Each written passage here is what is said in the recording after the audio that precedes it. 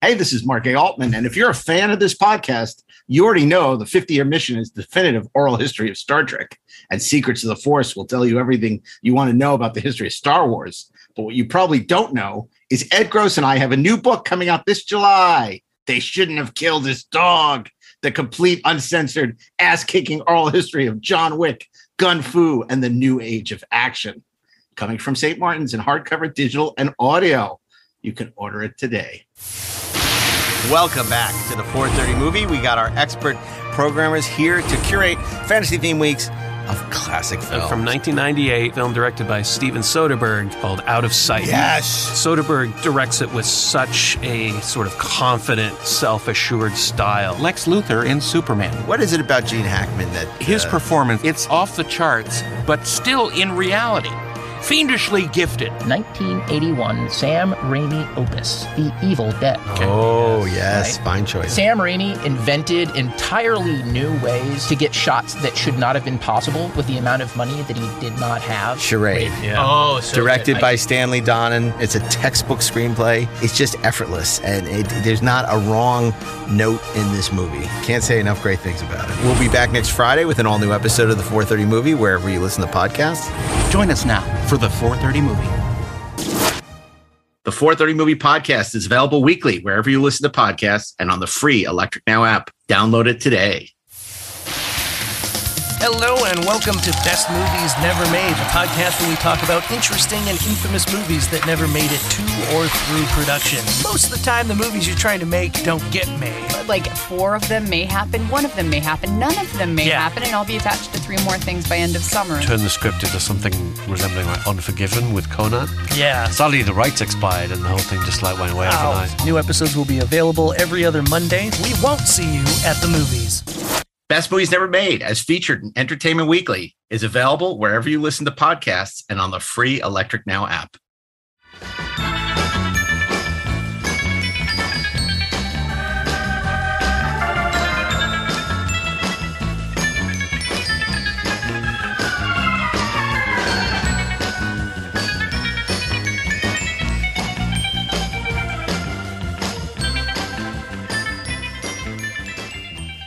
Hey, this is Mark A. Altman. And this is Darren Doctorman. And we are the Inglorious Trexperts. And we got some great guests here today. We got Trexpert Ashley Miller returning from the Dragon's Blood set, where he has just finished the 2nd season of the hit Netflix show. There is no set, but it sounds if there good. Were, it would be amazing. Yeah, right. Exactly. And we're glad to have Ashley back. And of course, a returning champion, always a delight to have him on the show. It's Voyager and Enterprise writer-producer, as well as the co-creator of, oh my God, I just lost my train of thought. Perception. Yes. The co-creator of Perception for TNT, the great Michael Sussman, is back. And speaking of Michael, I was remiss when I mentioned all the great people that we saw at the Star Trek The Motion Picture Director's Edition screening. Of course, Michael was there. And what do you think of that? Of the Director's Edition? I've never seen it look or sound better. Although I have to say, I was sitting for half the movie. I was sitting next to somebody who was eating popcorn. If you remember, they gave out popcorn. I do remember. And I was sitting next to somebody who was eating it very like slowly and deliberately, but like noisily. And, I'm trying to enjoy all the new sound effects and everything. And, the crinkle of the bag. And then after a half hour, this person finally puts the popcorn bag down. And I'm like, oh, thank goodness. And they pick up another one that they had under the sheet and started resuming. And you're like, absolutely, I will not interfere. That's when I ran into you outside the screen. That's when you ran into me. I left and then found a new seat after that. Oh, yeah, that's right. I remember that. And I ended up sitting, I think, 4th row from the front, which at first I was like, oh, this can't be a great seat. But that's a fantastic theater. And every seat's a pretty good seat. Mm-hmm. And I came right back in as it was the Enterprise was going through the V'ger cloud. And I swear to God, it was like watching it in 3D. It was amazing. I really felt like I had never seen the film before. Well, the popcorn adventure was just beginning. Exactly. And great candy too, which is interesting because at AMC, no expense. At AMC, I can't find a bunch of crunch anymore. I guess because of the supply chain issues. They don't have a bunch of crunch. But Paramount, they had a bunch of crunch. They've been hoarding it. I was very sad though that the Enterprise herself did not make an appearance at this screening, like she did at the previous one in 2001. Well, she's under new management now. Yes, somebody should have called Bezos. Yeah, I'm sure he would have just sent her right down. But that was great. Yeah, that was right 20 years ago when we were at that Robert Wise Directors Guild screening. They had the Enterprise right on the. It was like a Peter Greenaway film. You had all the food and the Shatner, Nimoy, and the Enterprise, and the Enterprise on the buffet. That's right. Yeah, that was pretty. That was pretty some awesome stuff. But that was a great night. It was a great night for all of us, and great night for Darren Doctorman and the team behind Star Trek: The Motion Picture Director's Edition. So congratulations. I have to say, I'm very excited. I don't know if you guys know, but next month is one of my absolute, I'm so excited. It's a prequel to all these characters that I absolutely loved. There's a lot of excitement about it. People are talking about it. And I cannot wait for Obi-Wan Kenobi. Oh. Have you seen the footage? It looks great. Darth Vader's back, that clown Anakin, that Anakin guy. But it looks like it's going to be really good and dark. And the Inquisitors from Star Wars Rebels. I can't wait. It looks like they're really going to nail the prequel thing. It does. Although, I saw somebody had posted a screenshot of somebody's freaking tweet. I don't know, but it was an excellent point. It was about how the Star Wars universe to a certain extent has sort of so wrapped around itself that in Star Wars, right? Han Solo shows up on the Death Star, and both of Darth Vader's children are there. His former teacher is there. The Wookiee, who spared the life of his Padawan, is there. His former astromech is there, and the droid he built as a child is there. And that it ends with the character who in the prequels was the greatest pilot. I guess he was the Dennis Quaid of Maverick yeah, exactly. That he just sort of shows up and basically the space equivalent of an 18-wheeler and shoots him in the ass. And Darth Vader just not wondering who this Han Solo is. There's certain eddies and currents in the Force that bring everybody together. That's right. Uh-huh. So Eddie Current was one of the great Jedi. I'm looking forward to it. I just hope it isn't the Book of Obi-Wan. I don't think so. I think, they've been talking about this for a long time, and it seems like some really interesting people are involved. And look, I'm always hopeful. It looks great. I'm always hopeful. Yeah, so I have a new hopeful. I have a new hopeful. And, look, it's no secret. I'm not a fan of prequels or the prequels. But Star Wars is very good at sort of following canon. And I can't wait. I hope it's great. It might not be. It evolve. Much like Veacher. That's right. And at the end of the first season, Obi-Wan Kenobi becomes an android. It's so weird. It's oh wait, no, I'm mixing things up. I'm sorry, guys. I got confused. Well, anyway, I'm sure there won't be any scenes set in the parking lot. Okay, so anyway, look, a couple of weeks ago, we were trying to find an excuse to not call a mailbag episode, or the mail sack episode, as Darren was lobbying for. So we came up with this idea. We just started talking about Star Trek's greatest seasons, and it got a lot of play on the interwebs. A lot of people wanted to weigh in with their thoughts, and we thought, you know what, we must return to this place again with a little more prepared, better guests. So here we are again to really resolve this question once and for all of what is Star Trek's greatest season. And we got some great people representing all the great seasons of Star Trek, representing Star Trek, the original series. I feel like I don't even want to say the original series. I just want to call it Star Trek. Just call it Star Trek. It's kind of like calling Star Wars Star Wars. I don't call it A New Hope. I never have. I hate people who do. I call it Star Wars. Trek A New Hope. So Star Trek Season 2.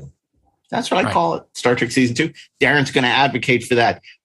Here to represent Deep Space Nine Season 5, Ashley Edward Miller.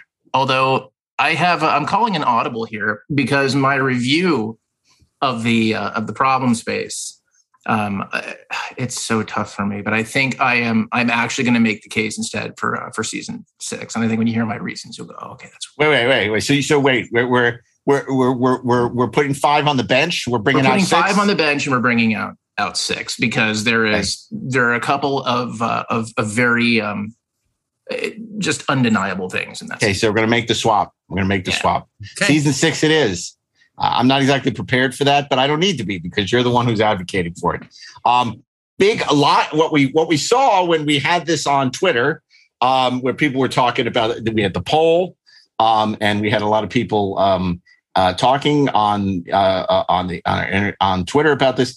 A lot of people were saying, "Where is Enterprise Season 4?"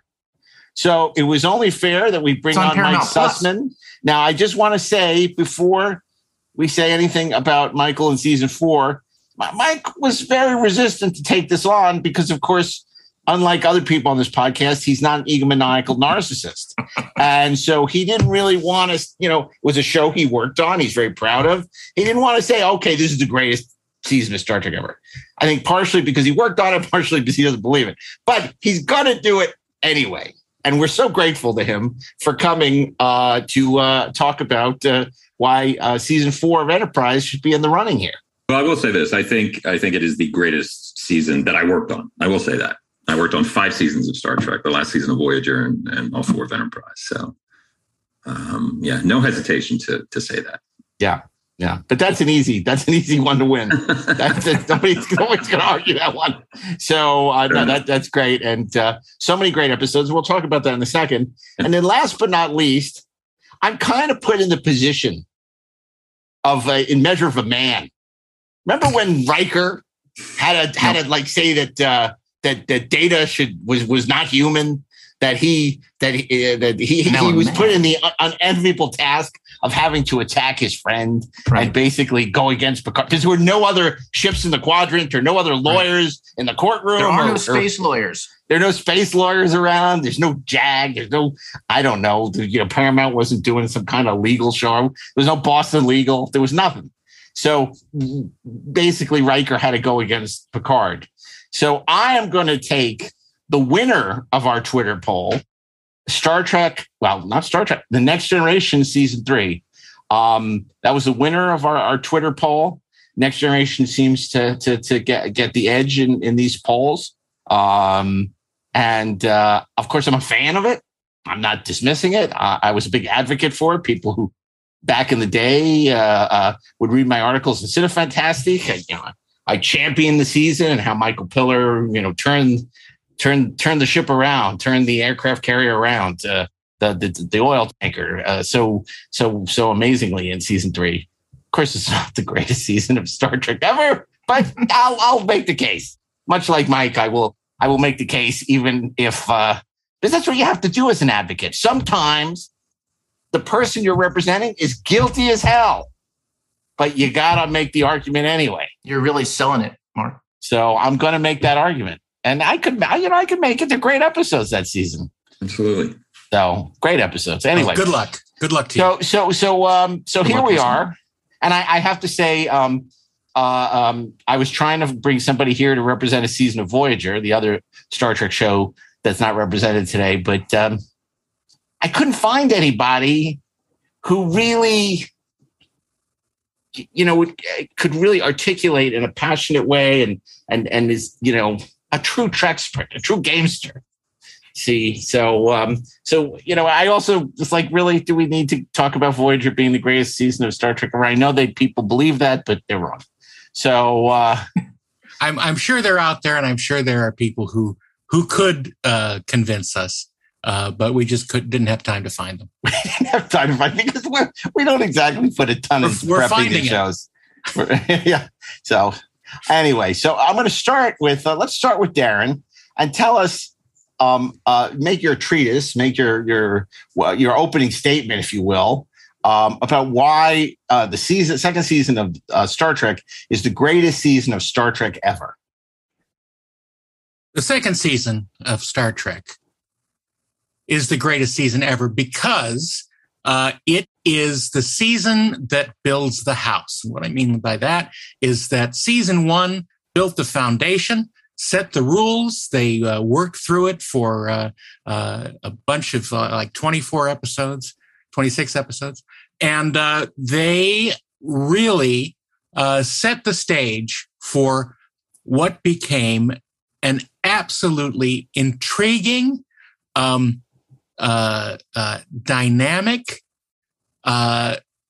different take on the show. Some of the episodes go off in little odd directions that you wouldn't expect. Some new ideas brought forth, some new adversaries to meet, some new problems to solve. And the main reason why I think it's the best is that it starts out with a huge triple play home run. That doesn't make sense, but what I mean is a bases loaded home run. Bases loaded home run. Thank you. A bases loaded home run with Amok Time. Captain's log, stardate 3372.7. First Officer Spock seems to be under stress. If I want anything from you, I'll ask for it. If you don't get him to Vulcan within a week, 8 days at the outside, he'll die. I await you. Who is she? My wife.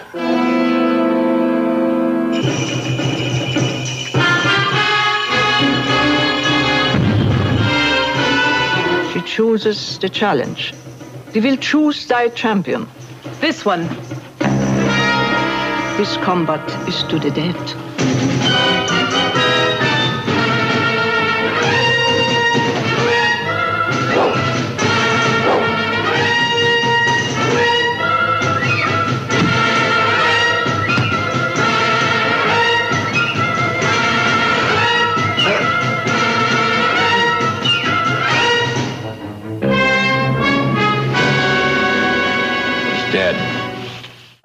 Amok Time is the beginning of the second season, and it is so jam-packed with depth, character, and world building that it really stands the test of time.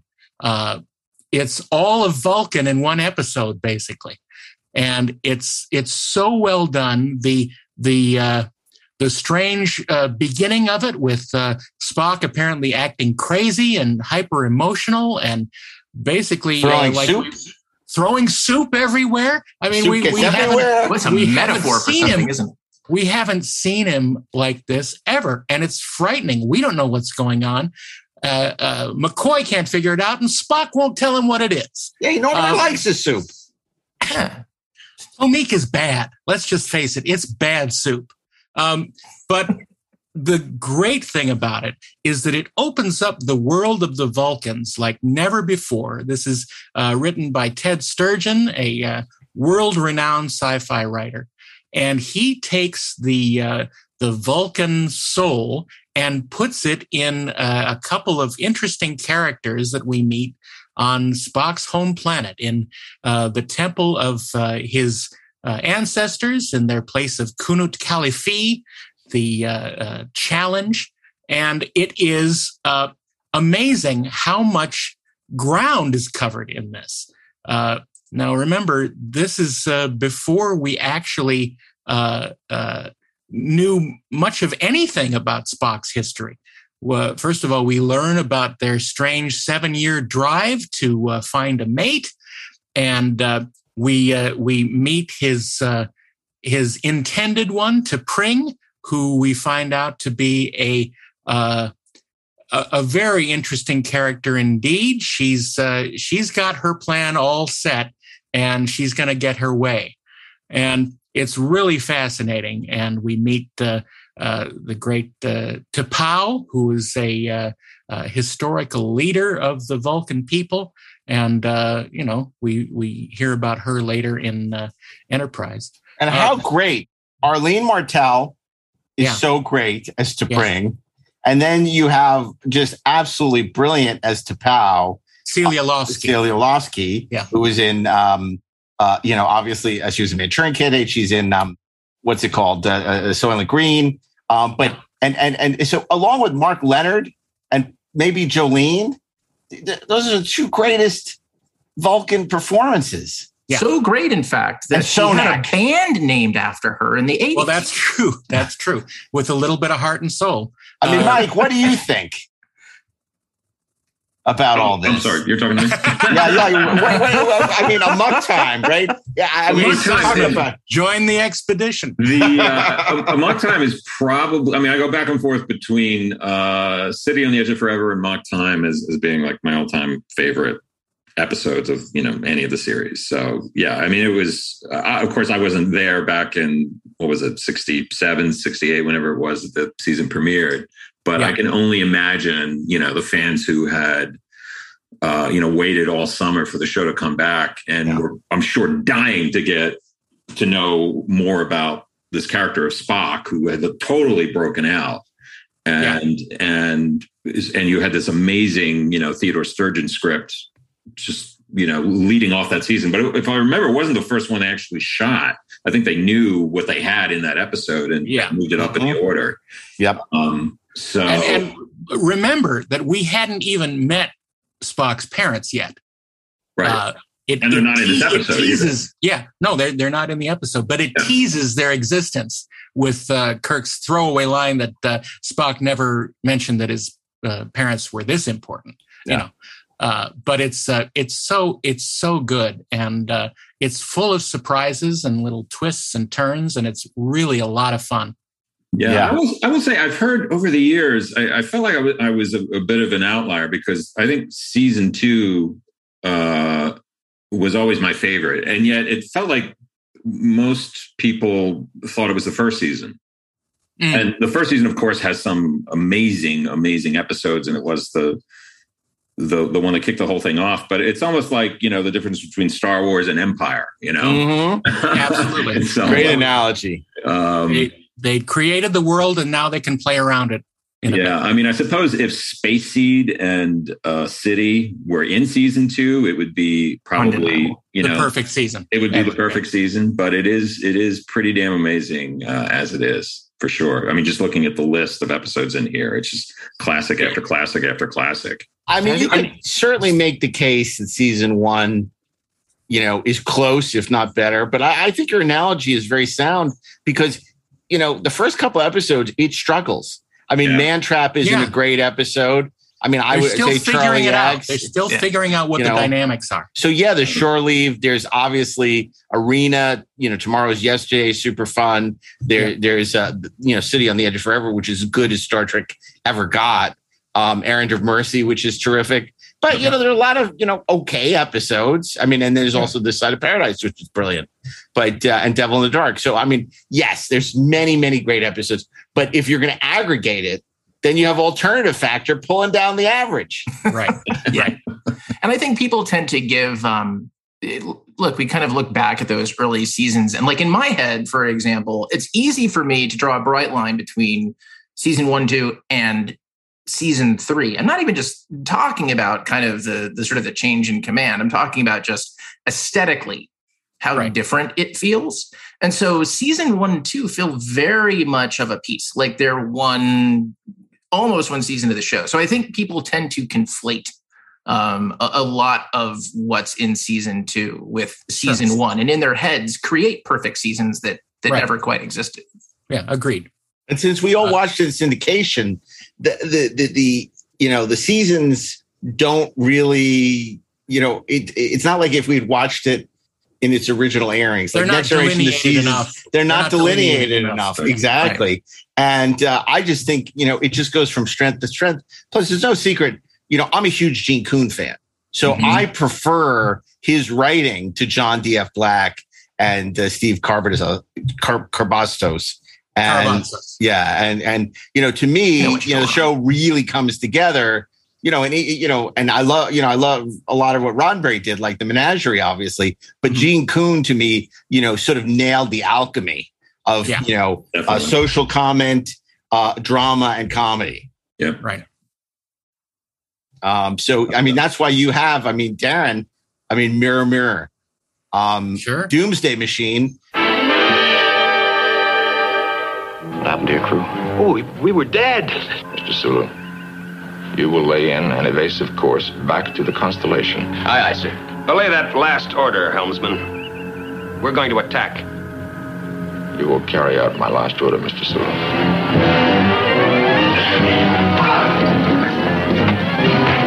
I am assuming command of the Enterprise. But I would advise against it.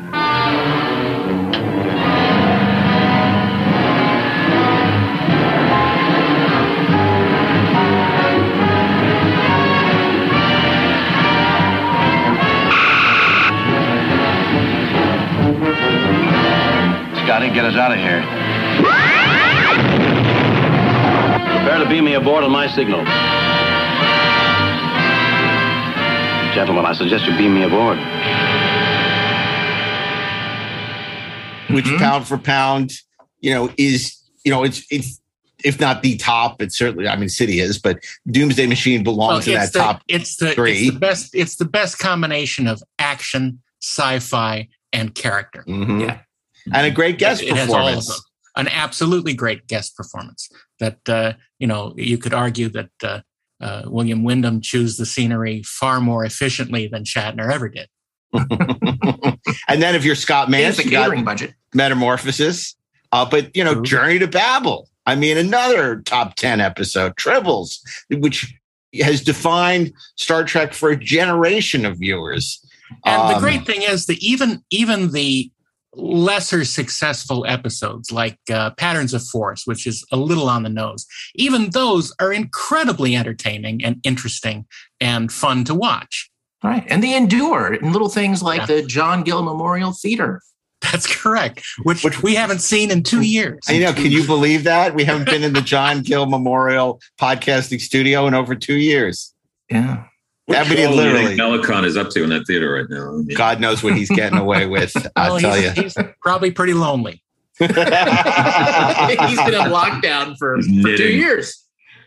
Yeah, but the thing about Patterns of Force, it's like now, with the Russians and the Ukraine, it's like almost, Patterns of Force again, it like comes back and it's like sort of meaningful. And Scott, our good friend Scott Mance, did Patterns of Force on his podcast recently. And he, I saw it on social, he's saying, well, this is not an episode that's well regarded. I used to love Patterns of Force. Yeah. He's just wrong. Now, Mike, you don't like it? I mean, it's a ridiculous premise. It's great fun. I mean, just to buy for a notion that this legendary historian thought it might be a good idea to recreate Nazi Germany on an alien planet.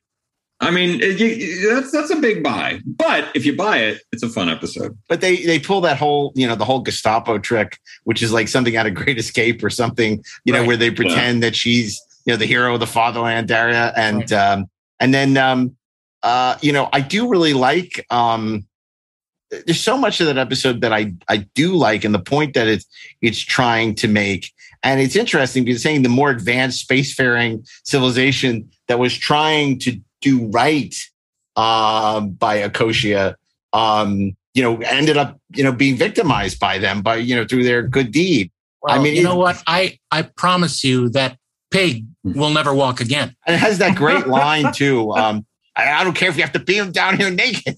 Right. Just get him down here. And the guy who played John Gill, I forget his name, but I think that the great opportunity lost was that the planet from Patterns of Force never fought the planet from Piece of the Action, so that we could see if Rick Blaine was right in Casablanca. Look, A Piece of the Action to me is a much better episode. Yeah. Much better episode. Sure. But I like Patterns of Force. We are. Oh, wonderful. Although I have to point out, not to jump ahead, but the two-parter that season 4 of Enterprise premiered with Stormfront was mobsters versus space Nazis. So Star Trek's done everything basically after 700, 800 shows. But you see, again, a missed opportunity of actually calling the episodes mobsters versus space Nazis. I mean, that was my choice. Anyway, but that's pretty much my pitch for season 2.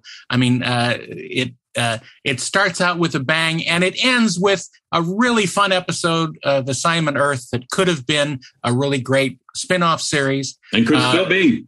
And, well... As you argued on a previous episode. It could be a spin-off series or used as a deadly weapon. But do we have the right? Yeah. 2 drops of this could cure, but more of it could kill. So anyway, the great thing about the season is that there are so many great and interesting and fun episodes in it. And you can see that the actors are having a great time. And they are really getting to stretch their legs and fill the characters better than any other time in the series. And this comes off an interesting run because it follows Ultimate Computer, which is terrific. Captain's log, stardate 4731.3. The M5 Multitronic unit has taken over total control of the Enterprise. I can't run a starship with 20 crewmen. The M5 can. That thing murdered one of my crewmen, and now you tell me you can't turn it off?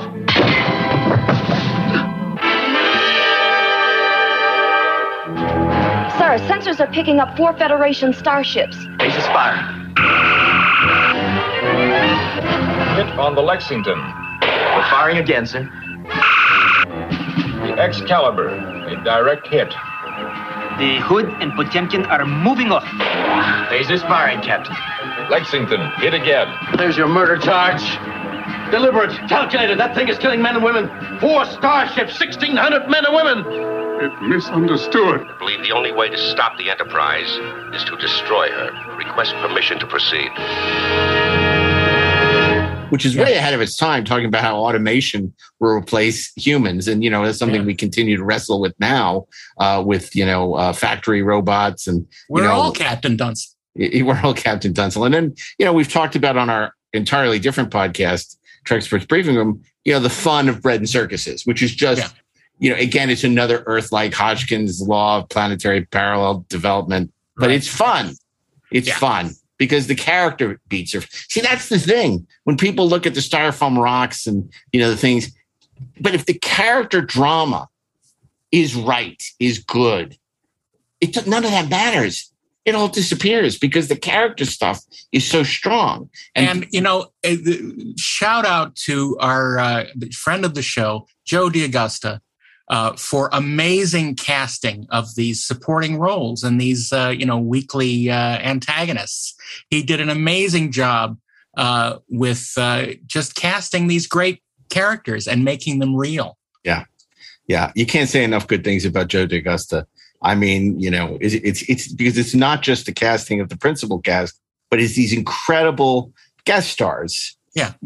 And Percy Rodriguez and Court Marshall in the first season to Morgan Woodward and in Dagger of the Mind and later in Omega Glory. And Omega Glory, we'll argue that's not, my opinion, it's not a very good episode. You like it, but we all love Morgan Woodward. It's dumb, but it's fun to watch. Yeah. Like my kids. and then you cannot forget Barry Russo. Barry Russo as 2 characters, right? Commodore Wesley, and then Devil in the Dark, Lieutenant Giotto. Yeah, right, in Devil in the Dark, right? Yeah. But I will tell you though, Commodore Wesley, that whole Dunsel crack, boy, he had it coming. If I was caught out, he had it coming. You would have slapped him. Get my ship's name out of your mouth. Too soon. And how great is Lansing, Robert Lansing in Assignment Earth? Oh my God, he's perfect. He's absolutely perfect. There's no one around now who could do that.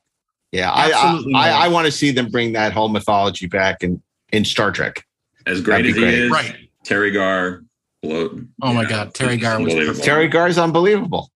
She's so good. She's so much fun. Yeah, it's so sad to think of what could have been had that show been greenlit.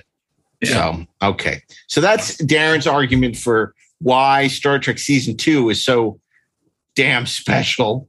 And I want to go now to sort of semi chronologically to Mike Sussman, who's going to tell us about why make the case. It's not chronological at all. But in every direction, the opposite of chronological. We're going back in time. The slingshot effect. Who cares what order we're going? I want to go. I see. No, you're going forward in time from Assignment Earth. Yeah, fine. Yes, there you go. So there you go. Anyway, because we're going to take the long way back to the future. Right. Going back to the future. One day at a time. Right. That's you, Mike. Oh, that's up to me. Mike, let's tell us about season 4 of Enterprise and why this is a season worthy of inclusion. Well, I mean, coming off, this discussion about the original show, that was really something that, that really informed season 4. I mean, season 4 was when we started off the year, we weren't even sure season 4 was going to happen. The show came very close to cancellation at the end of season 3. And, we had a brand new showrunner in Manny Cotto, who had only been writing for the show for I think about maybe a little more than half the third season. And we'd been, when he arrived, we were in the middle of this, season-long arc about the Xindi War. And a lot of those episodes, particularly towards the middle and end, were very heavily serialized.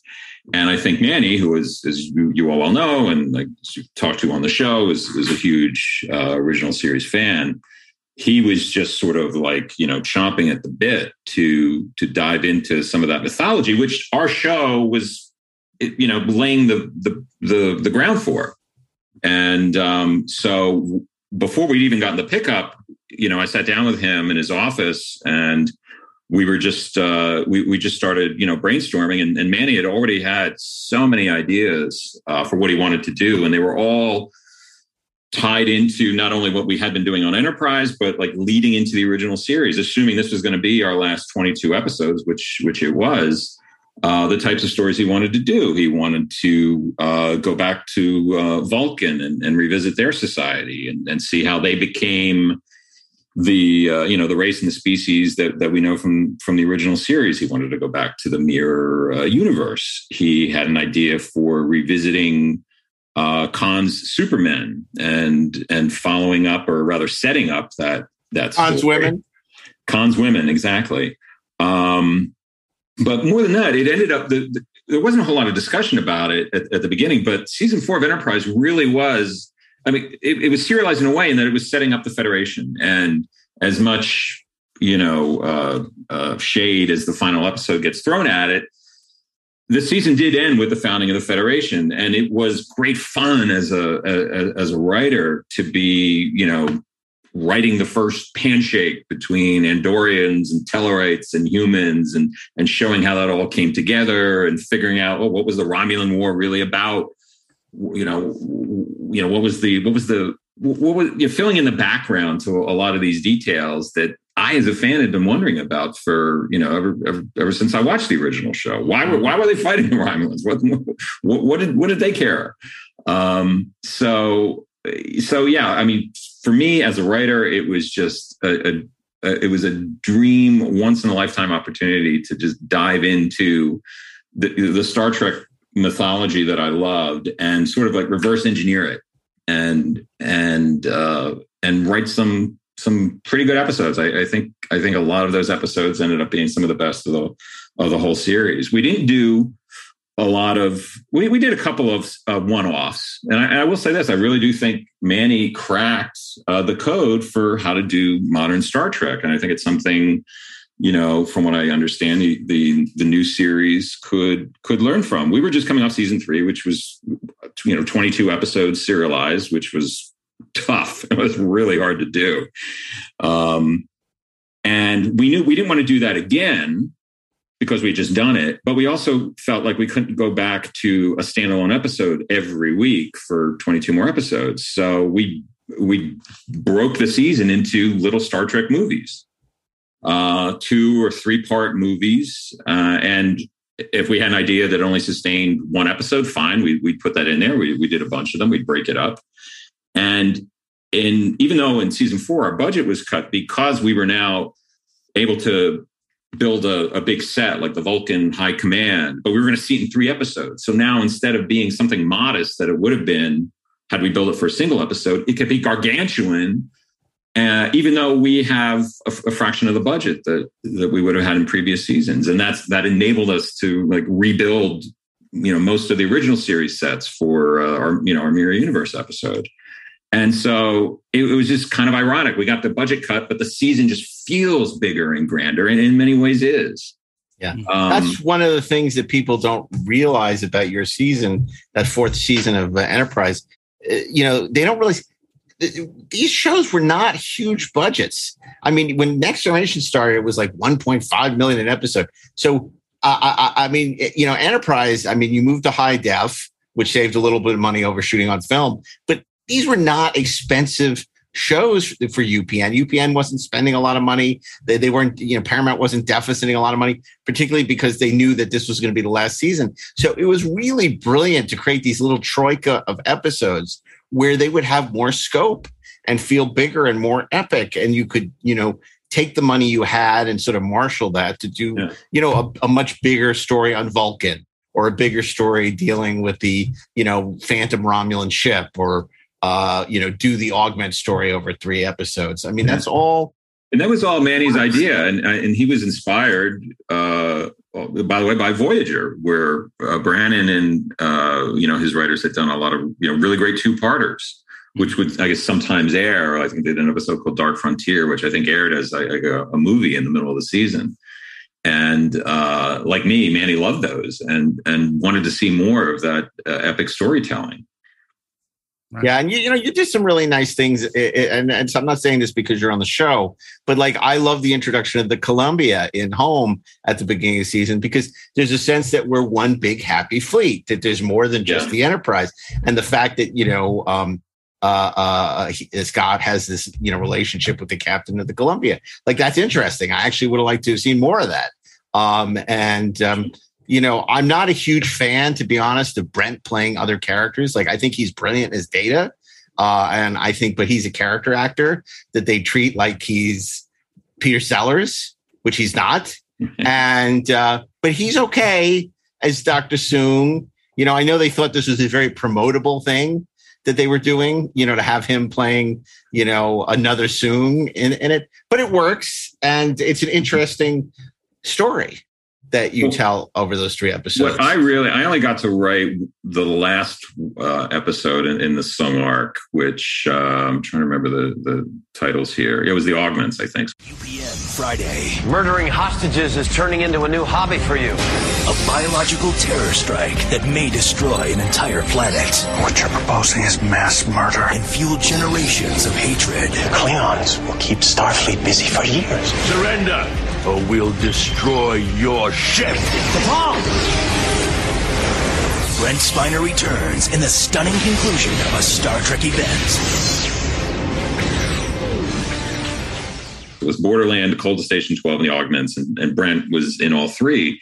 And what I wanted to establish in the last one, it just didn't fit into the story, was that he was a clone, that all of the Soongs are clones. It's not just that they all freaking look alike, which is kind of ridiculous. And they all act like rejects from the Borscht Belt and the Catskills. Yeah. Plus, it also made sense in that he's a geneticist. Of course, he would clone himself. But I never got to tie that in. Obviously, he's, appeared as other Soongs on, some of the later shows. I don't know that they have established that. I hope they do, because otherwise it doesn't quite make any sense. But look, I love many Soongs. I love Brent. It was amazing to go to. I worked one of those episodes. I think it was The Augments. It was directed by LeVar, who I didn't, I watched Next Gen. I was a fan. Sure. I didn't know him. He's directing my episode. And Brent was in it, who I also didn't know, and I was just totally geeking out on during the production of that. It was such a great year for me. I do not pretend to have any objectivity when it comes. No, and it's great season, because we all got into this business for the same reason. So when you meet these actors that you loved on Next Generation, like LeVar and Brent, it's exciting. I mean, I know that certainly Ashley can speak to that. Yeah. When doing Dragon's Blood, I mean, it's like a potpourri of like your favorite actors coming in to do voice work. Oh, it's totally the best, man. It's like, look, there's Tony Todd and there's Michael Dorn. And look, I have, freaking John Delancey and he's in a scene with Anson Mount. And that's so weird. And it's just, and Jeff Combs, my God. And it's just so much fun. We have, such tremendous affection for these people and getting to write for them and put words in their mouth and hear them say things. It's a joy. So I totally get it, man. No, it's so funny because I was just over the weekend going through old photos from some shows that I've done in the past. And, I came across, I totally forgot about it on Agent X, we had Gerald McRaney as a regular. And so we cast Fred Dreyer in it. And so we wrote all these great scenes for Fred Dreyer and Gerald McRaney together. So it was like Hunter and Simon, and it was as close as I ever got to working on one of those old 70s, 80s shows. And I remember the magic of seeing the two of them in scenes together. And it's funny because we all talk about this. And I did the same thing, casting Aaron Gray and Pandora, just because we could, right? And the funny thing is, it's not just because we're geeks. You hear Nicholas Meyer talk about he wanted Chris Plummer in Star Trek VI because he was a huge fan of his recording of Hamlet. And he said, well, if I cast him in my Star Trek movie, I can have him do Star Trek whenever I want. It was like, pull the string. And obviously he did, because all he does in that movie is recite Shakespeare. But it's not just us. It's just this magical thing. There's a danger in that, though. I found when casting Star Trek actors in other projects, we ended up casting LeVar on Perception. He had a recurring role as the dean of the school, and I had a script. We had a table read for a script, and I had dropped in. There was a plot point about a license plate, and I wrote the episode. So the license plate began with NCC, and of course LeVar is across the room, and he starts pointing at me and calling me out my Star Trek nerddom. Yeah, no, it's funny because I remember our good friend Steve Krazier talks about when he was on VIP how. Mark Hamill guest starred, and his one thing that he said was no Star Wars references. He did not want. This is a point in his career where he did not want to hear about Star Wars. It was dead, to him. And did Steve say you must do what you feel is right? No, but what was funny was, I guess, without, it's not in the script. Steve took all the Star Wars references out per Mark Hamill, and the last scene, Pam Anderson comes out. For the scene, because Mark Hamill's playing a Canadian Mountie, and I guess he's giving a medal or something for having Pam help or whatever. And it's the medal ceremony, and she comes out with the donuts, her hair done out like Princess Leia done. And Mark apparently hit the roof and locked himself in his trailer. And they were all saying, "Steve, you got to get him out." And Steve's like, "I can't control Pam. She does what she wants." And finally, he came out. But so you're right, there are dangers to being too big a fan. But it's so worth it. but so worth it. So then, I love what you did with the Vulcans. Even though there's some questionable performances, the Troika, set on Vulcan with the Vulcan Reformation that's going on. That's a fun 3-part, particularly the first one, The Forge. Yeah, that was a great one that Judy and Gar had written. And it's just kind of shocking to me that they had not been called in earlier because they had TV credits, and obviously they'd written, several well-regarded Star Trek novels and I think some source books as well. It's so funny to me because at that point I spent years, pitching and occasionally selling stories to Voyager, and I pitched to Deep Space Nine, and I'd pitch a story to Deep Space Nine, not sell it, and then walk across the hall and then sell it to Voyager. So I was just so. Did you change the names? Same yeah, pitch? Exactly. Yeah. Bashir became the holographic doctor. It all worked. It all worked. That actually happened. But I was so steeped in the lore. Had I not been a writer, I might have lost touch with Star Trek a bit in the mid 90s. But so Judy and Gar come on our show on Enterprise, and I realized I blew them away in terms of you talk about being a Trek expert. I was correcting them on minutia, which was just like I couldn't do it now. It's all gone out of my head for the most part. But it's kind of crazy what happens to your brain when you've been just immersed. We got to get Mike an honorary Trexpert certificate. Well, if you could go back and give it to me 20 years ago, I don't know. We're time traveling. We can do the whole thing in a parking lot. But yeah, no, I mean, revisiting the Vulcans, because I think in an earlier episode of Enterprise, we did I think all the UPN shows were tasked with doing a show that was kind of an allegory for AIDS and HIV. And the exec producers wrote an episode about mind melding spreading a disease, but it was really cool. But the episode established something weird that didn't fit, at least for me, with the rest of Star Trek canon, which was that only certain Vulcans could mind meld. Yeah, that's not right. I was like, well, that was never a thing. There was never like anybody, hey, are you a melder? Are you a melder? There were obviously be a melder too. Vulcans yeah, exactly. I'm sure there were Vulcans who didn't do it, but so anyway, in that arc, we had T'Pol, who had this disease, this uncurable disease that had been caused by mind melding, and one of the big revelations that came out in that 3-parter was that, it was actually all a big conspiracy. It was all a lie. We can all meld, and I can teach you. T'Pau told T'Pol. So, little adjustments like that, but that wasn't the drive behind doing those. It was just to tell great stories set in that universe. And if they could lay down that groundwork of, the founding of the Federation. I wish we'd gotten 7 seasons. That would have been great. I think we could have stretched some of that out, but great for your mortgage too. Yeah, exactly. Well, I'm just wondering why LeVar didn't play the Forge. Well, and you've talked, obviously Darren had Mirror in his season. You've talked at length on the show in the past about In Mirror Darkly. UPN Friday on an all-new Star Trek Enterprise. The universe has an evil twin. I'll shoot you myself. I'll kill you when I get out of this. Break him. Will you kindly die? A parallel universe. Where anything can happen, and probably will. With an exciting encounter in the world of classic Star Trek. The final 5 episodes. So I don't want to belabor that point, but of course, there's that great Mirror 2-parter that you guys did that season. And then I think there's that really interesting Demons Terra Prime 2-parter, which, sort of deals with xenophobia in a classic Star Trek way. UPN Friday. Just beyond the next planet, just beyond the next star. 2 hours, 2 episodes, one incredible goodbye. Been a hell of a run.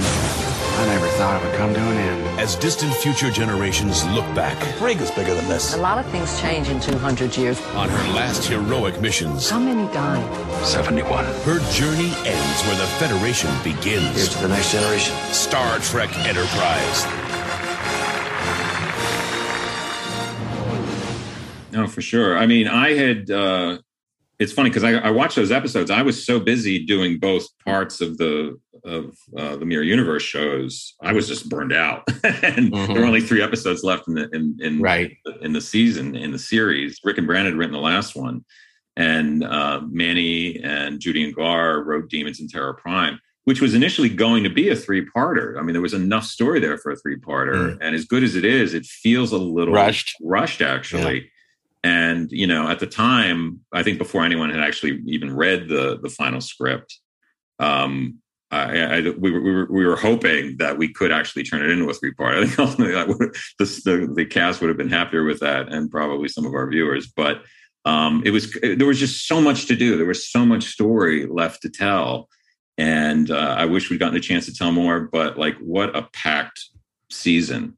I wouldn't put the quality up with TOS season 2 by any means, but it is just very dense, I think. And you can't say that. That would have been like during our Star Trek 6 debate, Steve Asbell saying, well, Darren, you're right. It's not that great. I guess you're right.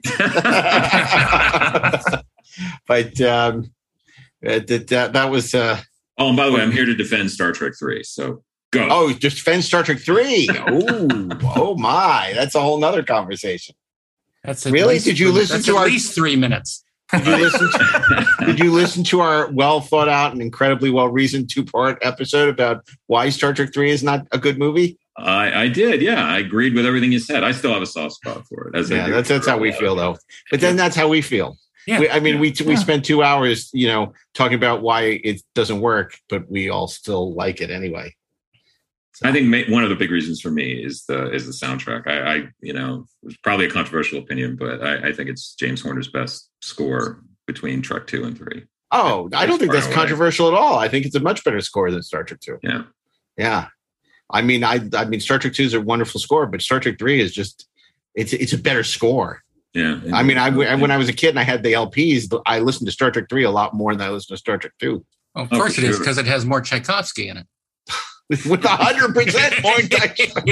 But no, it has the Stealing the Enterprise cue, which is gorgeous, and just has a lot more. Because, the problem with the LP for Star Trek 2 is it always had, like, Khan's Pets, which is very atonal, which I had no interest. Like, there was a bunch of stuff that wasn't that great on the soundtrack album. With Star Trek 3, other than the disco, but that was a separate. I think that was a second disc. Was the disco track? Yes. But one side of the Skin of Evil. Yeah, that was like pound for pound, just a better soundtrack album, much more listenable. Yeah. I mean, Battle of Mutar Nebula is like unsurpassed, but like Star Trek 3 is like, for me, wall to wall that. Yeah, and Kirk's explosive reply is great. So anyway, okay. I'm glad you said reply. We're now in a totally different episode of Come on, Jesus. Are we 12-year-olds on this show? Yes. Yes, we are. Apparently so. Okay, so that brings us to Ashley, and I'm not quite sure where we are with this Deep Space Nine. See, you keep changing your mind. What season of Deep Space Nine is the greatest season of Star Trek ever? I'm going to say that it's season 6, but I'll begin by saying, when we were talking about season 2 of Star Trek, one of the things that we discussed was how there were episodes kind of before and after that you sort of put them all together, you'd end up with a perfect season of television, right? Mm-hmm. And it's like, and that's the thing that makes it so hard with Deep Space Nine, because once this show really hit its stride, once it really figured out what it is, I think honestly, like all the Star Trek shows, well, I'm going to say all of the Star Trek shows, like many of the Star Trek shows. You want to say like all the vintage Star Trek shows, or right. Silver Age, Golden Age. Right. It's like there were certainly like great episodes in season 1 and season 2 of Deep Space Nine. By season 3, Sisko had his goatee. And, they were doing amazing, cool episodes in season 3. The Defiant showed up. Season 4, we finally got Worf. Season 5, you could feel the confidence building, which is really why I started to gravitate towards season 5. Season 5 gave us things like Trials and Tribulations. There are just Homefront, Paradise Lost. There's so many like great episodes in that season. But the thing about season 6 is that it accomplishes 2 things. Number one, it takes the idea of serialization or sort of continuous storytelling to an extent that had never really been done in Star Trek before. Like not even on Deep Space Nine, even though the Dominion War arc and all of the Cardassian Bajor conflict arc and all those things had been going on up to that point. It really kind of took it to a new level that was different. The season opens with a 6-parter that's just fantastic. You look back at it and you really appreciate the audacity of it. In a way, I like to think of it as a 7-parter with the season finale of season 5 called Arms, which kind of led into it in a brilliant way. With just a little message from Sisko to Gul Dukat, just his baseball sitting on the desk as if to say, "I'll be back." So great. So great. And in those first 6 episodes alone, there were just so many amazing individual episodes, individual moments. Rocks and Shoals is simply staggering in terms of how good a story that is. These two groups of adversaries locked on this planet, and there is truly only one way out, and it's death. And it puts our Star Trek heroes into a situation that Star Trek rarely puts our heroes, which is there isn't a way out where you can just be clever and smart. That's in my top 10, if not my top 15 Star Trek episodes of all time. I think Rocks and Shoals is incredible. It's so emotional. And that last fight when the Jem'Hadar, show up for that last battle, it tears the heart out of you. And I think what was brilliant about that episode is that it didn't have to rescue our Starfleet heroes from their choices or from their decisions. It's that the Jem'Hadar are the Jem'Hadar, and they will do as they will. And the fight is the fight. And our heroes recognize that, and they understand it, and they feel something about it. They're not simply going through the motions of the action, which I think is something that defined Deep Space Nine throughout. Whenever it did any of these stories, it always came back to a line that Sisko had. Now I'm just forgetting the episode where it was, but he said, it's easy to be a saint in paradise. In paradise, yeah. I think that's Homefront. Yeah, you know what? I think you're right. Yeah. And it kind of brilliantly encapsulated what that show was all about. And what was realized in such a lovely way in those first 6 episodes had great, huge space battle action scenes, like on a scale we had never before seen in Star Trek. Sacrifice of Angels. They were outmanned. Thousands of Dominion ships will come pouring through that wormhole, outgunned. We're gonna fight our way out of this! And running out of time. To the conquerors of the Federation. Now, Starfleet's last chance at victory. Take us into the wormhole. Only gonna meet a couple of thousand Dominion ships. Is pure suicide. Here they come. On the next Star Trek Deep Space Nine. Right when that fleet of Starfleet ships, that armada hits Deep Space Nine, up against the Dominion, the Cardassians, and when the Klingons come flying out of the sun, spoiler alert, literally flying out of the sun, it's just awesome. And the insane thing about season 6 is that, as great as all of that stuff is, and look, there are other amazing episodes in the season before I get to the capper, right? And just little things to sort of mention as stories. I have a soft spot for statistical probabilities, which is an episode it's about you. Yeah, it's about me, basically. It's about nerds coming to the station to kind of figure out how to fight the war.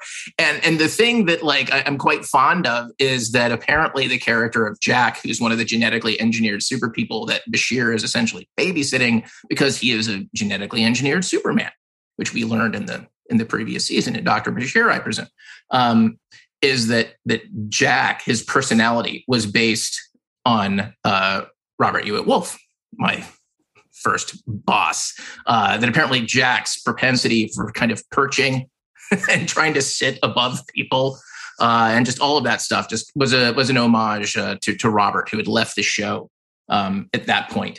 There are great smaller episodes that you wouldn't expect to work, but for me worked incredibly, like Honor Among Thieves, which is basically Donnie Brasco with Chief O'Brien, because Colin Meaney is a fantastic actor. He was such a great find.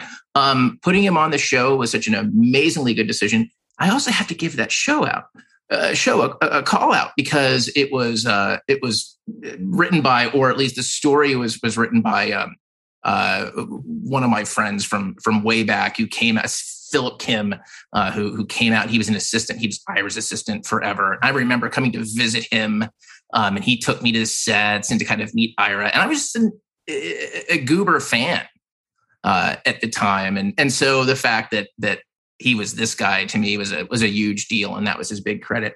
And that episode is so off concept, and that's what was so great about Deep Space Nine.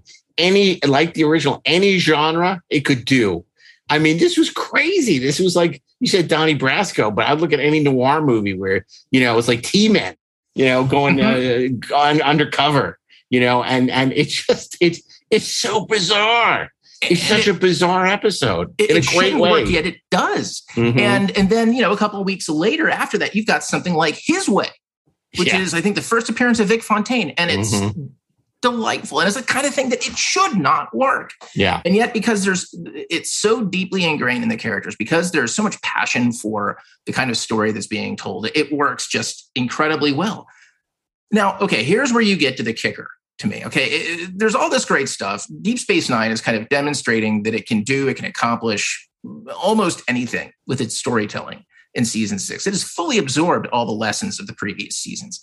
And you would think that, the first 6 episodes would themselves be enough of a mic drop, right? To say like, okay, fine, right? We're done. It's an end of discussion. It's the best season of Deep Space Nine, although obviously I've struggled with this. But then you have, on top of that, you have 2 other episodes. You have In the Pale Moonlight. At 0800 hours, station time, the Romulan Empire formally declared war against the Dominion. They have already struck 15 bases along the Cardassian border. So, this is a huge victory for the good guys. This may even be the turning point of the entire war. There is even a welcome to the fight party tonight in the wardroom. So, I lied. I cheated. I bribed men to cover the crimes of other men. I am an accessory to murder. But the most damning thing of all, I think I can live with it. And if I had to do it all over again, I would. Garrick was right about one thing. A guilty conscience is a small price to pay for the safety of the Alpha Quadrant. So I will learn to live with it. Which takes all of that moral complexity, that we were talking about with Rocks and Shoals, and turns it up to 11. It has one of the great Captain's Log endings of any Star Trek episode ever of all time, any show. I can live with it. I can live with it. It's a fake. It's a fake. Oh, it's what a meme. Oh yeah. It's brilliant. You can't stop watching it, and you cannot believe that it ends the way that it ends. No. And yet it does, and it commits to it. And again, the genius of it is that you never feel like it is how to put this correctly, like it's somehow a betrayal of the rules. That it's not. Yeah, it's not ignoring what makes Star Trek. In fact, what makes the drama work is the fact that it fully embraces what Star Trek is. Right? It understands the rule that it's violating, and it has feelings about it as a story. Like it's saying, "Hi, we're writing this and acting in it, and we're grappling with it, and we would love it if you would grapple with it with us." What I love, it's difficult. What I love, it was in the day where Star Trek could really surprise you, and it was like I didn't know Star Trek could tell such an adult, smart story. It was back when you're like, my God, was that a great episode of Star Trek? That's when you would actually be shocked, not at how bad a Star Trek was, but how great it was. I mean, that's, top 5. That it could just, it gives City a run for its money. I mean, it's amazing. Yeah. I'm sorry. Go ahead, Darren. No. I just like to play devil's advocate just for a little bit. I fully understand your love for season 5 and 6, but how do you defend the statement that it took them a really long time to get to this place? How do you define unwarranted? Yeah. No, how can you defend that it kind of didn't really work out very well in those first few seasons? Well, I look at it this way. I mean, number one, that first season was, I think, very much a shakedown cruise, and yet it had great episodes. It had Progress, Duet, In the Hands of the Prophets. Yeah, and it's like, and remember that was a shorter season. Mm-hmm. Too short a season. Yeah, too short a season. Very good. Then, which I believe was like the title of your Cinefantastic, review of season 2. Okay, maybe it was, but this isn't about me. This is about anyway. But season 3. I'm sorry, but season 2 had that opening, Bajor arc. Like there were always like really great stories on that show.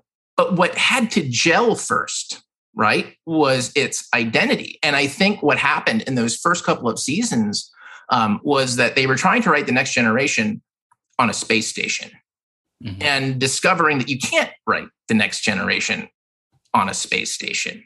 Right. But what you can do is write a Star Trek show that takes place on a space station and tell different kinds of stories. Understand. I agree with you. I just wanted to provoke answer. Yeah, it's kind of like K7 in a way. You look at it, it's like if you did a whole show set on K7 with Nils Barris and Whit Bissell, like, maybe that and these two gentlemen live together without driving each other crazy. I got to say, even episodes which aren't my favorites that season, they're really interesting. It's like in Sons and Daughters, Alexander comes back and he's a total fuck up, right? And that's exactly what he should be when you have an absentee father for, for how many years that Worf basically turned him over to his 90-year-old parents, Theodore Bickel and Georgia Brown. Right. And it's like, oh, you raise him. Of course he's a screw up. And it's like, it deals with that. And then, it's really such an interesting exploration of, Klingon culture. I mean, obviously all the Dominion stuff culminating in Sacrifice of Angels is brilliant. I mean, You Are Cordially Invited is really fun. The wedding episode, Terry Farrell looks amazing in that dress as a total aside. Even Who Mourns for Morn is kind of fun. His top customer just hit bottom. Can't believe he's really gone. Now, Quark's about to hit the jackpot. He left everything to you. Me? But everyone wants a piece of the action. It's all ours. Don't try anything. And his fortune is about to change. Turn around. For the worse on the next Star Trek Deep Space Nine. It has the stupid Ferengi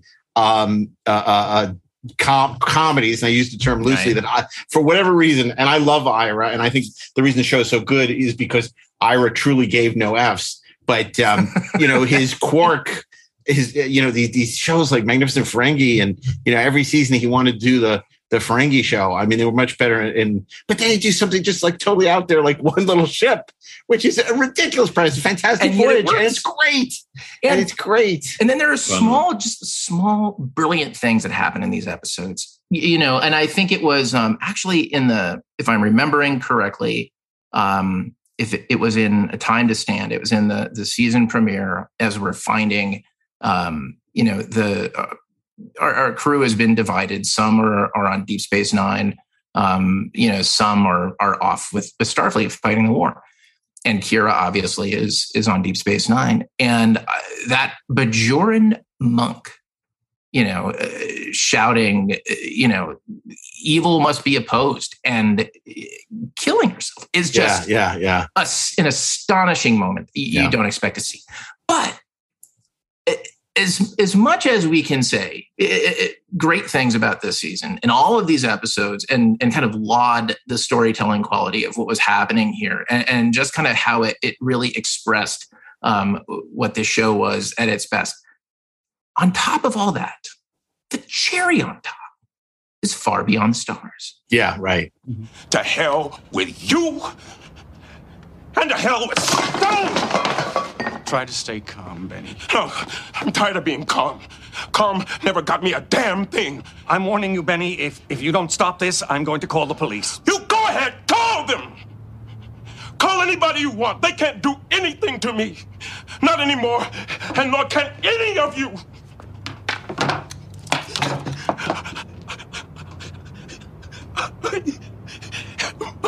human being.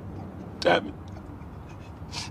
You can deny me all you want, but you cannot deny Ben Sisko exists. That future, that space station, all those people, they exist in here. In my mind, I created it. And every one of you know it. You read it. It's here. You hear what I'm telling you? You can pulp a story, but you cannot destroy an idea. Don't you understand? That's ancient knowledge. You cannot destroy an idea. That future, I created it, and it's real. Don't you understand? It is real. I created it, and it's real. It's real. Oh, God.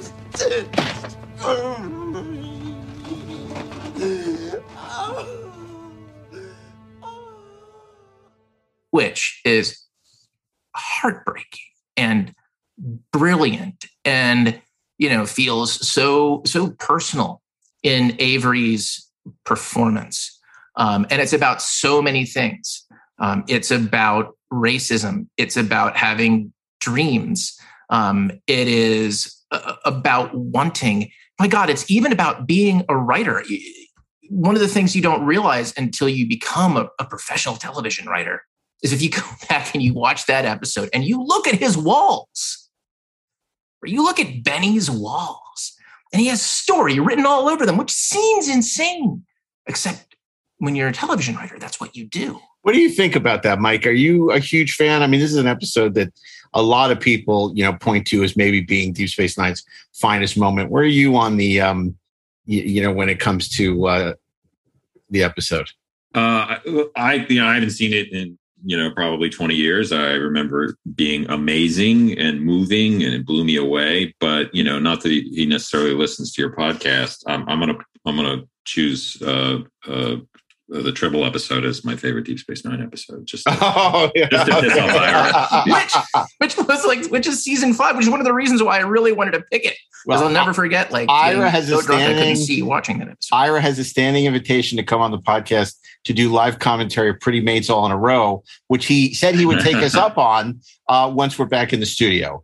So that would be. I will say there's something to be said for being the Star Trek series that at the moment is the bastard stepchild. I suppose Deep Space Nine was the first, it was the first new show to come along when there was already a series on the air. And, when the executives take their eye off your show, that's when you can do great shit like this. Yeah. It was the same with Enterprise. They were like, we're just rounding out the syndication package. Yeah. They're probably canceled. Just let them do what they want. And that's when you as, creators get to do your best work. But neglect is powerful. I just want to mention something about Far Beyond the Stars. And though it is a great episode and I love it, I have the same problem with that as I do with The Inner Light, is that it's a great episode that is not about the characters in the show. Mm-hmm. And I think that falls in the negative column for me. Wow. Okay. It's a strange position to take, but it's not a strange position to take. I disagree with you. I totally understand the point because I agree with you when it comes to The Inner Light. Far Beyond the Stars. I'm going to go off on a rant here for a second. One of the things I keep seeing, which really makes me nuts, is people who are criticizing the new Star Trek shows. And there's a lot you can criticize them for, start to go off on how woke they are. That's not the problem. Look at this episode, Far Beyond the Stars. What is more quote unquote woke than this? It's brilliant. It has a story to tell about racism, about it's because it's smart.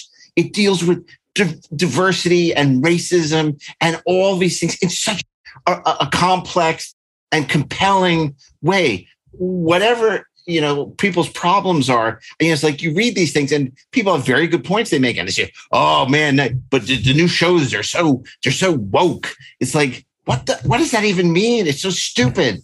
Yeah, and that gets me crazy because then it tars anyone who doesn't like those shows with this idea that you're like this crazy. It's like that's not the problem, right?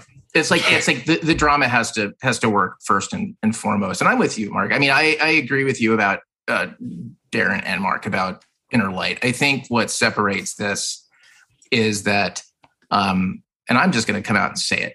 I think that Avery Brooks is better in this episode than Patrick Stewart is in The Inner Light. I agree. I fully agree. Yeah, I third the motion. And if Mike could remember this episode, he would agree too. Damn right he would. Damn right he ordered the code red. Indeed. And he'd do it again. No, it's just, look, I could make, obviously I have no passion for the subject. I could probably make an impassioned case for almost any season of the show. But to me, the more I thought about it, the more I realized that it became inarguable when I started adding all of these things together. And I'll also say this, we talked about just the sort of the diversity of storytelling and the great episodes, right? I mean, look, so many great episodes, but just even like these tippy tops, right? Like in The Pale Moonlight, Far Beyond the Stars, like they're completely different kinds of stories. They're completely different kinds of stories from Rocks and Shoals. I will tell you what's common about all of them. And I'm going to say what I said before about, Avery Brooks. When Avery finally emerged as the captain of this show, man, like there is just, obviously, Kirk is Kirk, but like you use captain as just a name, but it means that he's the leader of the show, right? Yeah. Exactly. The number one on the call sheet is number one in the show. That's right. And that didn't happen till later. Absolutely. Right. And I got to say one last thing about this whole Far Beyond the Stars nonsense. This whole idea, IDIC is built into the DNA of Star Trek. What does that mean? Infinite diversity in infinite combinations. Diversity is in the mission statement of Star Trek. So when you dismiss diversity as being an important part of Star Trek, you're not understanding the very heart and soul of Star Trek. Now, I have to say, it also is called IDIC if you listen to the audiobook of 50-Year Mission, because apparently they couldn't call me to find out how you pronounce IDIC. Oh, no, IDIC. IDIC was very important to us. You mean IDIC? So, but it's true. I mean, I think Darren was the first person to say, Mark, I really like your book, but boy, this audiobook is just like, they mispronounce every other word. It's like, that was only because you didn't call me to help, but that's okay. It had nothing to do with it. Let me explain something. This is not amateur hour. There's a huge publisher. You turn it in. I don't hear from them. At least at that point, I don't hear from them until like they need us to do PR. I had nothing to do with that audiobook. I'm teasing you, right? And now they come to me and they say, "Oh, will you read the introduction or will you do this or that?" But back then, they didn't call us. In fact, I had somebody who I knew very well who was doing the audio, and he wanted to call me to find out. And they said, "You can't call the author. You're not allowed. It's verboten. It's like patents of force. You can't do it." So anyway. I'm pulling your leg, right? Are you? I don't know. Of course. Okay. Of course I would have called you. I would have preferred you had done it. I would have preferred it. You could have done all the parts. I would have. Okay. So look, you've made a really compelling argument, I think, on behalf of A Deep Space Nine Season 6. I have to give you credit for making this, as much as I love Season 5, I think Season 6 is the stronger season. Do I have to do Next Generation Season 3? Yes. A little bit. Dude. I'm doing it really quick. Let me do it really quick. Let me be the FedEx guy.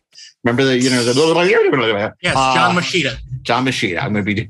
Look, Star Trek Season 3 is the season... obviously, Michael Piller comes in after Michael Wagner had his nervous breakdown. And the great thing about Piller is he was a fan of the show already. He wasn't a Star Trek fan, but he was a fan of Next Gen. And so he really understood that this was a show that needed to be about the characters. And that's why, right off the bat, I mean, yeah, the season premiere is not very good. But it does mention baseball a lot. But then you have Melinda Snodgrass' Ensigns of Command with the Shellyak Corporate, which is a really interesting episode. I remember watching it thinking, oh, this season is already looks like it's going to be a better season. Then, of course, Shellyak was nowhere to be seen, and I was very disappointed. I mean, I talk about, I'll talk about Survivors till the cows come home. I love the freaking Survivors. Next time on Star Trek, The Next Generation, the crew discovers the sole survivors of an alien massacre. The attacking force spared you for some reason. They're guarding a dark secret. Stop! Stop! A mystery that's destroying Troy's brain. A threat that's attacking the Enterprise. Commence rapid fire with all weapons on full. On Star Trek, The Next Generation. It's like a great Twilight Zone episode, great alien race. It's shot on location, part of it. I mean, it just, everything about that works. Amazing guest stars and John Anderson, as I guess the villain. I can't really call him the villain. The antagonist. I made my writing staff watch that episode. I watched it with them because basically it was, okay, here is a lesson, on how to lead the audience along. And then when they least expect it, kick them in the balls. Because that's just the sort of story that it is. It's fantastic. I still hear that song that Troy is hearing, that music box. Creeps me out, man. Okay, who watches the Watchers? He can't bring back the dead. Show them, Picard. You can bring back my wife to me. I cannot. Why? Why won't you do this for me? Have I failed you in some way? Are you angry with me? I'm not angry with you. Well, then I beg you, bring her back to me. I will give you my life in exchange. Please, take back what you gave me. Give it to her. Let her live. It is beyond my power. Nothing is beyond your power. You are the overseer. I will prove it.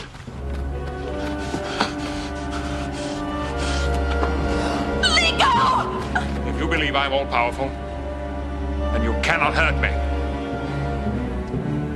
If, however, I am telling the truth, and I am mortal,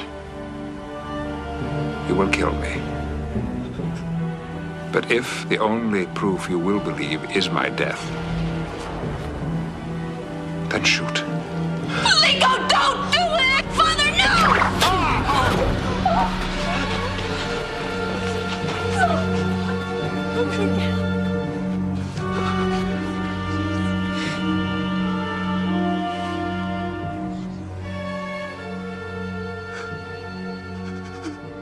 Another top 20 Star Trek episode. What a great episode. The idea of them believing Picard is God. And it's funny because, look, I don't in any way want to dismiss TOS because obviously it's my favorite Star Trek.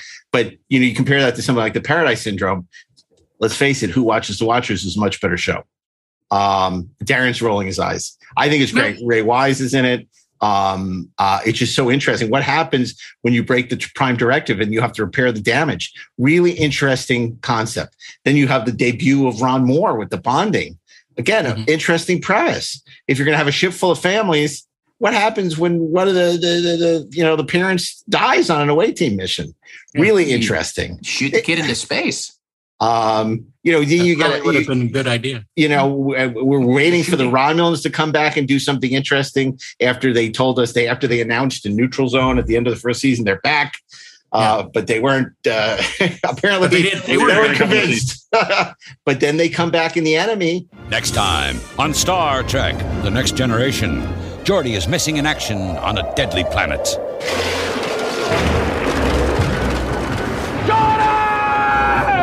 Mr. Wolf, launch the probe. A violent storm blocks the crew's desperate search to find him. Will he survive? I can't see! And his fate lies with the enemy. You are my prisoner! On Star Trek, The Next Generation. Basically enemy mine. But what makes that episode, it's not about the two of them having to get along, Geordi and the Romulan. It's about this really great ethical question when Worf refuses to give blood to the dying Romulan. And is Picard gonna, order him to, and I mean, the fact that they let the Romulan die, it made a statement for Next Generation that this is not this anodyne kind of show, they're willing to go there to interesting places. And they really wrestled with this. This was a big decision at the time.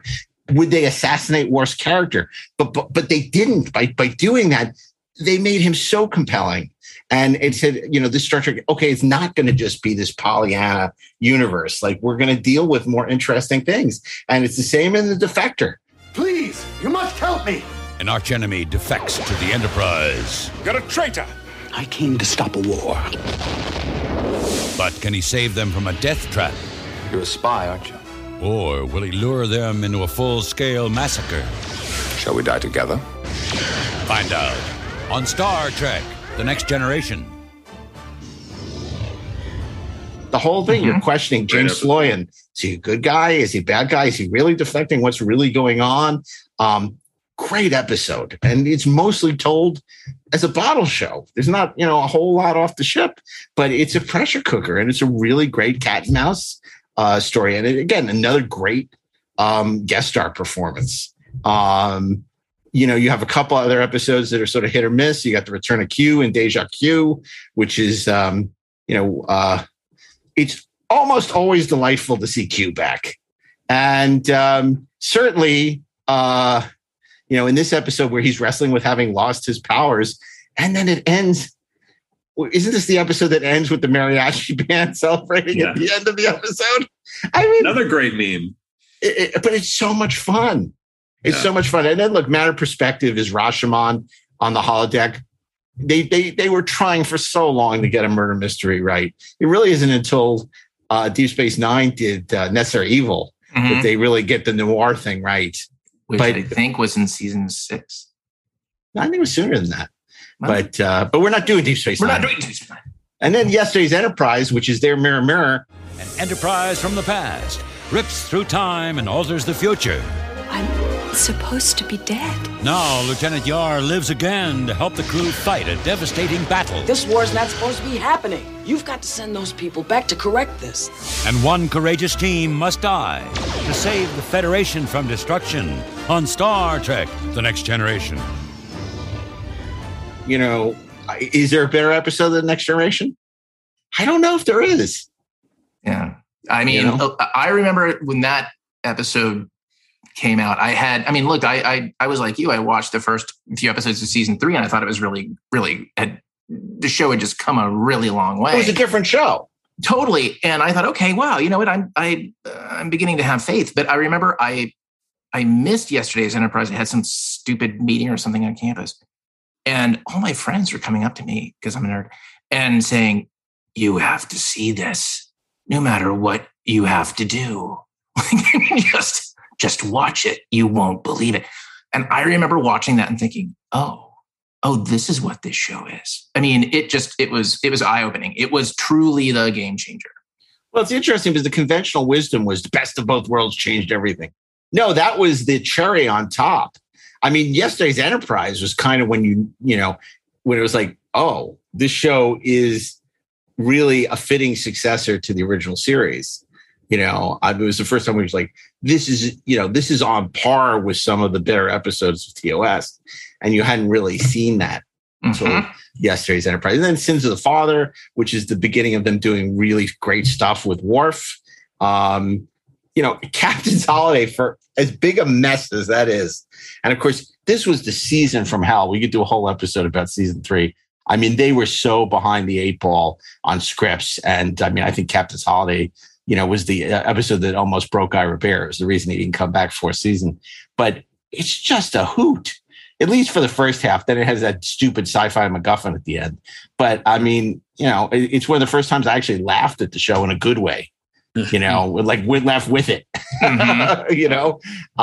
it's really good. And then, Hollow Pursuits shows dealing with something very interesting, which is more applicable now than ever. The whole idea that Barclay, prefers virtual reality to reality. Isn't that what all these kids today with their phones, look at their phones all the time and Instagram are doing right with now? Their Pac-Man and their Dan Fogelberg. Well, they're Dan Fogelberg? What? And Hollow Pursuits was really kind of ahead of its time in sort of dealing with the addictive quality of virtual reality. Sort of milquetoast guy who doesn't want to get out of his parents' basement. And how funny is all that stuff? What was it? The Troy was the goddess of empathy. Yeah. I mean, really, I mean, I haven't watched it in probably 15 years, but it's so funny. It's funny. I would not, if you had asked me to pick my favorite season in Next Gen, I don't know that it would have been 3, but, just hearing you talk about all the episodes now, and I realized this was, I think, the season of Star Trek that made me sort of like seriously look into like, hey, it would be great to write for this franchise. Mm-hmm. I wrote, fan letters to the writers. It was the first time I'd ever done that in my life. As I was just a kid. I wrote to Richard Danis, who I thought, he was the credited writer on Deja Q, which I thought was really funny and really good. He wrote me back and was very encouraging. I called Paramount, from where I was living on the East Coast and asked for Melinda Snodgrass, and they put me through to her. And 323-956-5000. Exactly. And I talked to her for probably 3 minutes because I was so nervous, and she was very encouraging. It was a great season of TV made by some, really talented people under the, stewardship of, as you pointed out, Michael Piller, who I was lucky enough to meet with and work with very briefly as an intern on Voyager. I want to do it. I want to do an episode on Michael. We haven't done it. We did an Insurrection episode. We did a Great Birds episode, but we haven't done an episode that's just devoted to Michael. And I really want to do that at some point. He deserves it. He warrants it. And, his whole philosophy about lifting up and mentorship,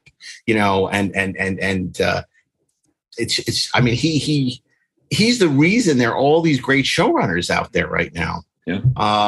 It's when you look at Ron Moore and, Noreen and a lot of these guys, it's because of Michael. He gave them these opportunities. Sarek was another great episode. I mean, I remember how just to hear, you talk about all the fan service now and all these franchises, how annoying it is. Sarek, just to hear the word Spock mentioned, how that was like it sent you back. It was like, oh my God, he's doing the mind meld. He's mentioning all these things. He goes, Spock. That is a worship word. And you're like, not speaking. Oh my God, he said Spock. It was like, you had chills. It's like he mentioned Spock. It's like, because the show was so allergic to mentioning anything that had to do with the original. And they were all very clear that they weren't fans of the original. They thought it was goofy, right? And so to hear him say Spock was wild. And the whole idea of doing it as an allegory for Alzheimer's was very interesting. Mm-hmm. Menage a Trois, the less said about that, the better. But then, of course, it all culminates in Best of Both Worlds, which is this, superb cliffhanger. Not since Who Shot JR was there a cliffhanger, at least in our world, that was more talked about. I think, we didn't see it coming. Yeah. I don't think TV Guide said it was a two-parter. So no, they didn't. And it's difficult to overstate, or it really even, I think, to convey to viewers who were not alive or not quite sapient at the time, how much during the third season, Next Generation had begun to penetrate the pop culture, and then B, how that episode in particular just kind of turned sort of our current sort of obsession with why we even have, a Star Trek Picard, or any of those things, how important that episode was, because you're right. People were talking about that episode the same way they were talking about Who Shot JR, right? You couldn't believe it. I remember watching it and just falling into my TV screen. Mr. Worf, fire, right? Like, holy crap. Yeah. You remember that, Michael, seeing that for the first time? I do indeed. I think was that Star Trek's first two-parter since the Menagerie? Yep. It was, we were, and it was its very first season ending cliffhanger, which was also just stunning. Nobody was expecting it. And I had just been like, as much as I enjoyed this season, I had been blown away by, the Borg's introduction in season 2. Mm-hmm. And was just, I was like, oh my God, they finally have, they were trying with the conspiracy little insect guys, and the Ferengi clearly didn't work out. Oh my God, I think they may have just backed into the coolest Star Trek villain ever. And I'm like, oh, they're going to pick this up in season 3. And I'm just waiting and waiting and waiting. But I remember the feeling seeing the preview for Best of Both Worlds. Finally. And that ends with Riker saying, they're going to Earth. And it was just like, whoa, I could not wait for this episode. And it still has an impact. I think when they redid it for the Blu-ray. They had I think a couple of screenings around the country, and I went to one here in LA, and it held up on the big screen. It was really quite an experience. But as longtime listeners of the show will know, I'm not a fan of the 2-hour version because they cut out the to be continued dun dun dun. Dun, dun, dun, dun, dun. That great, that great thing because it says Mr. Work Fire and they cut to, and it doesn't have the dun, dun, dun, dun, dun, dun, leading up to be continued. So I prefer it with the cliffhanger because that's awesome. But it's funny because people forget, everybody says, oh, Best of Both Worlds, big cliffhanger. But when Neutral Zone aired, what a huge cliffhanger that felt like. Because at the time, we didn't know that season 2 was not going to start with the Romulans. We thought, the Romulans are going to be coming for war, and this is going to be great, and it's going to be so cool next season. We didn't know instead it would be like this lukewarm remake of this, phase 2 script, The Child, and then we wouldn't see the Romulans again. Or, and then it was the same thing when you see the Borg and Q-Who. It's like, oh, I can't wait to see these guys come back. And then you almost forgot about them because it was so many episodes. And then finally they come back in Best of Both Worlds. It's like, okay, well, they're going to have to finish this story. You can't, not come back and find out, Picard's a Borg now. They're going to have to do something here. And what a great way to end, a great season. Definitely. Well, and if only our heroes on the Enterprise D had known that the way to defeat the Borg and turn them good again was to play Michael Jackson music for them. What? That's a Captain EO reference. Oh, I see. That was a little too esoteric. I thought if you were going to There's nothing too esoteric on the I was going to say, no, I'm not going to say it because if the answer is to put them to sleep, I got a few shows I can suggest they watch. But anyway, this is great. I mean, this is really, these are all great seasons. They all are winners. I think that people expecting us to pick one season from all of these Star Trek shows as the best of all of them, I think is just wrong. Yeah. So maybe we should change the title to The Best of All Worlds. Yeah. Ooh, that's good. Yeah. And we have the best season of every Star Trek series except for Voyager. So it's really unfair not to include Voyager. So I'm going to turn it over to Mike. Mike, if we were going to add Voyager, what would the best season be? 4? I think it might have been 4. I think that was the year. Wasn't that the year Brandon took over? Yeah, that wasn't that Year of Hell that year. I'm trying to remember. That was Year of Hell. I mean, it was definitely Seven's introduction, and there were a lot of Dynamite 7 episodes when she joined the cast. Yeah. The ultimate weapon. We have all eternity to accomplish our mission. Does not destroy. Captain, there's a spatial distortion heading toward us. It erases. All organisms and man-made objects have been eradicated. Now, Voyager gets caught in the crossfire. All hands brace for impact. Can a device that alters time ever be destroyed? It's trying to erase us from history. On the next Star Trek Voyager.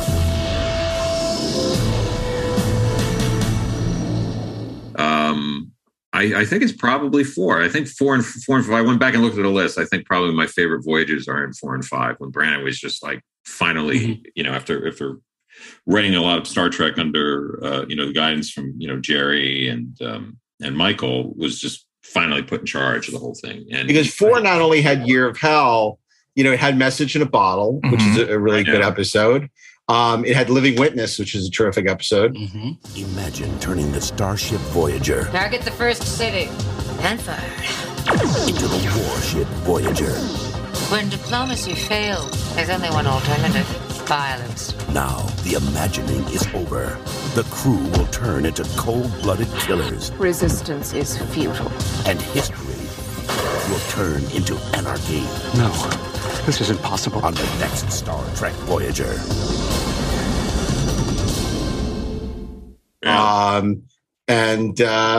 So it had the Omega Directive, which is interesting. So they were doing some really interesting work, and Michael had left to go do Legend at this point. Was it Legend or he just left? I'm trying to remember. I know he left, but I'm not sure. But I think he was gone at this point, but he was consulting because was this Brannon or Jerry still? Well, he had left. No. Because he had left early. He left after 2. Yeah, right? He left in season 2 because he was gone. Because I came back and did some freelancer episodes, and he and Jerry was already running the show by then, and they kind of split the duties even when I was there in season 2. Because he had left, I think, tail end of season 1, and then came back because Legend got canned. Mm-hmm. And so he was back in the writers' room. Oh, that's right. And left again. I don't know what he left. What he left. Well, he felt he'd left it all in the field, and that it was time to leave. He knew when it was time to retire, unlike Tom Brady and some other people. Right. And he decided and then he went and did the Dead Zone, and he did other stuff. But he'd done it. He'd been there for a long time, and he did. To his credit, he didn't feel he had anything left to give. And he had really, by having the open script writing program and nurturing young talent, he had given so much back to the medium of television, so much to Star Trek. His job was done. Mm-hmm. Yeah. But I think season 4 of Voyager is the right season. I think that's a fairly strong season for that show. They also did a Dynamite episode called Living Witness, where the doctor's program wakes up and it's like hundreds of years in the future. And I think that's one of the best episodes of Voyager. Yeah. That's one of my favorites. In general, it's a strong episode. I think it was when we did our top 100 or top 51 or whatever we did. It was one of the few Voyager episodes that was on that list. Yeah, and Brannon and Brian Fuller and I think Joe Manosky wrote that one. It was dynamite. I mean, and again, like when there had never been a Star Trek episode that literally had none of the original cast members in. Yeah, it was brilliant. It was brilliant, and that was in season 4. Yeah, no, see, I think let's go with Voyager season 4. And of course, we want to hear what you out there in listener land have to say. Did we hit the mark? Did we miss the mark? What are your favorite seasons of Star Trek? We didn't talk about the animated series, but I think that goes without saying that season 1 was much stronger than season 2, which was sort of the leftovers. Agreed. Done. Yeah. Solved. Okay. Done. Done. And we'll leave any other future Star Treks to other scholars and professors of Trekology to explore. Okay. Well, guys, this was a delight as always. And I want to thank Michael for joining us once again. Of course, Ashley Miller, my co-host Darren Doctorman, and we want to thank Peter Holmstrom, our producer and archivist, as well as Natalie Miscali, Zach Raggett, and everyone at Electric, especially the very busy Mark Rivera, who is not only now mixing Best Movies Never Made, but also Inglorious Treksperts 430 movie, and he's and Treksperts Briefing Room. So he has his hands a busy full. man. He's a busy man, indeed he is. And so thank you, Mark. You've been doing a great job. And thank you to everybody for joining us. And of course, you can continue to share your thoughts. Things have been busy on the social over at Twitter, Inglorious Trek on Instagram, Inglorious Treksperts, also Treksperts BR, Treksperts Briefing Room on Twitter and Instagram, respectively. And you can always come over to the Facebook, where there is also Inglorious Treksperts for sale, which means free. So come and share, come and share your thoughts and grow stronger through the sharing.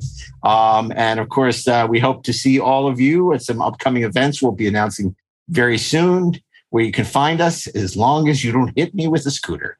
And so that's it. That's all I got to say. So may your seasons be as pleasant. Keep on trekking, ingloriously, of course.